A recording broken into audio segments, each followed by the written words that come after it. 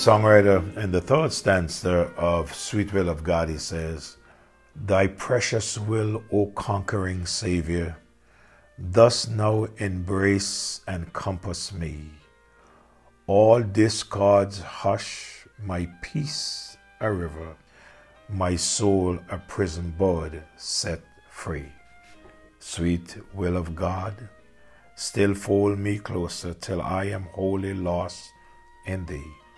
Sweet will of God, still fold me closer till I am wholly lost in thee. I don't know about you, but I don't want to live my life here on planet Earth not knowing what is God's will for my life.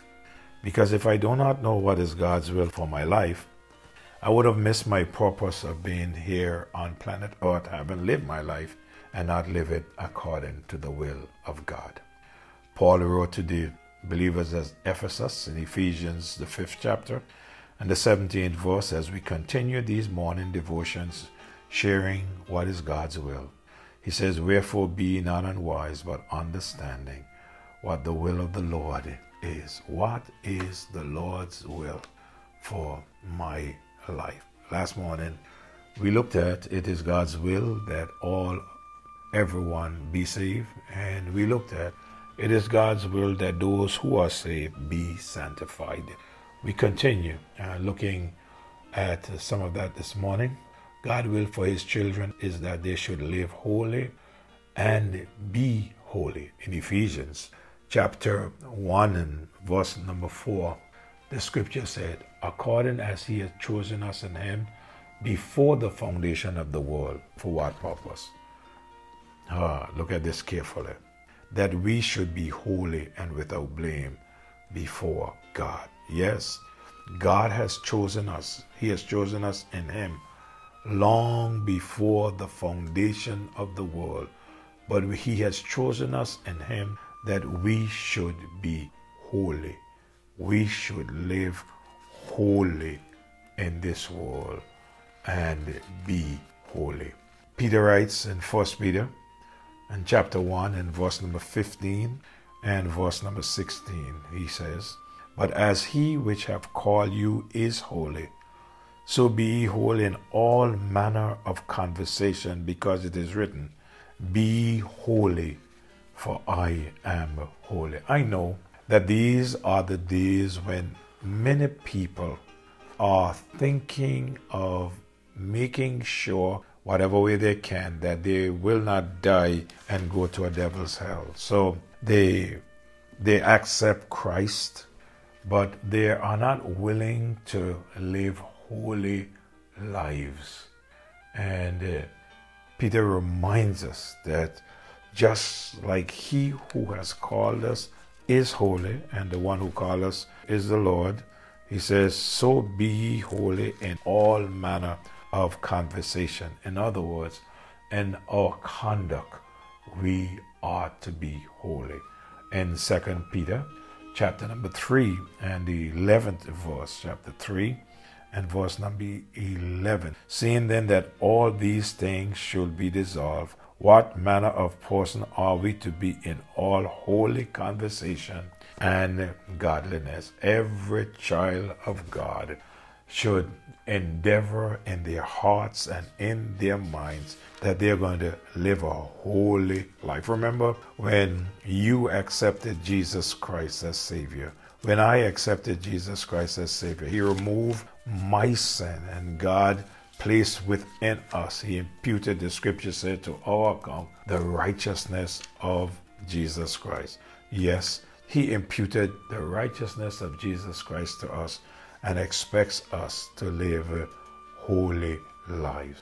Paul wrote to Timothy in 2 Timothy in chapter 1 and verse number 9, he says, who had saved us and called us with a holy calling, not according to our works, but according to his own purpose and grace, which was given us in Christ Jesus before the world. Yes, a lot of people wants to know, what is God's will for my life? Well, God's will for your life, first of all, as I've been sharing with you, is that you be saved. He is not willing that any should perish, but that all should come to repentance. And then God's will for our life is that we be sanctified, separated, set aside by God and for God. You see, if you are His child, then you and I ought to be constantly being filled with the Holy Spirit of God. And when I say filled, I mean filled to the point where our lives are controlled by the Holy Spirit of God. Ephesians 5:18, verse 17 tells us that we are not to be unwise, but know what is the will of God for our lives. But then in verse 18 he says, and be not drunk with wine, wherein is excess, but be filled with the Spirit of God. May I say to you, what the church needs today is Spirit-filled, controlled, holy people. What the church needs? The church needs to have Spirit-filled people. The church needs to have Spirit-controlled people. The church needs to have people who are holy, holy people. Yes, setting out to do the right thing and living for God the right way. I trust that you and I, as believers, if you know Him as Lord and Savior, that we will determine in our hearts and in our minds that the lives that we are going to live will be holy lives before our Lord. Yes, His will is for us to be holy. But then there's a third thing that I've noticed in regards to His will. May I tell you? It is God's will that those whom He save and sanctify should serve Him. It is God's will that I serve Him. It is God's will that you who know Him as Lord and Savior serve Him.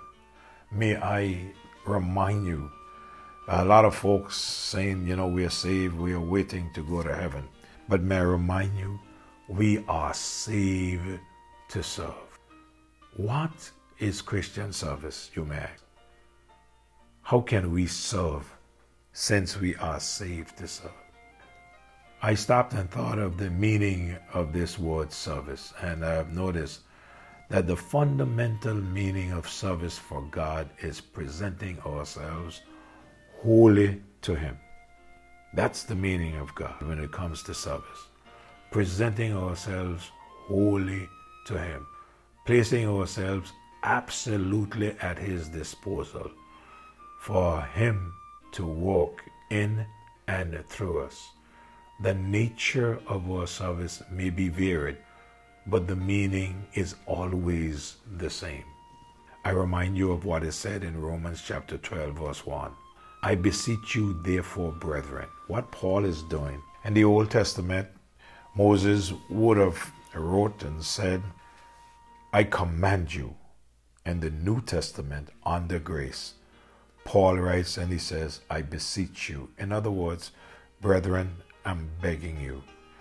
He said, I beseech you by the mercies of God, that you present your bodies a living sacrifice, holy, acceptable unto God, which is your reasonable service. What is he saying? He's saying, to you believer, I'm begging you, I'm beseeching you, that by the mercies of God, you present your bodies a living sacrifice.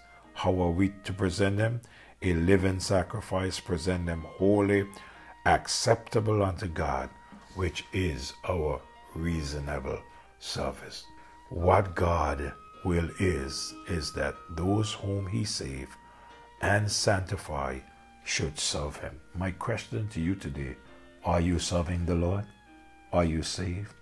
If you are saved and He set you aside, then He set you aside to serve Him. I beg you, serve the Lord while you have health and strength. You will not regret your service to the Lord. Our Father, indeed we are grateful. We are grateful for the privilege of being able to serve you. God, we know it is your will that we serve you, and we pray that your will be done on earth and in and through our lives. Thank you for those who have listened today. Be with them, Lord, continue ministering to them and keep them safe. We love you and praise you. In Jesus' name I pray. Amen. May God bless you as you go today. Do have a great day. And remember, I love you. The Lord loves you too.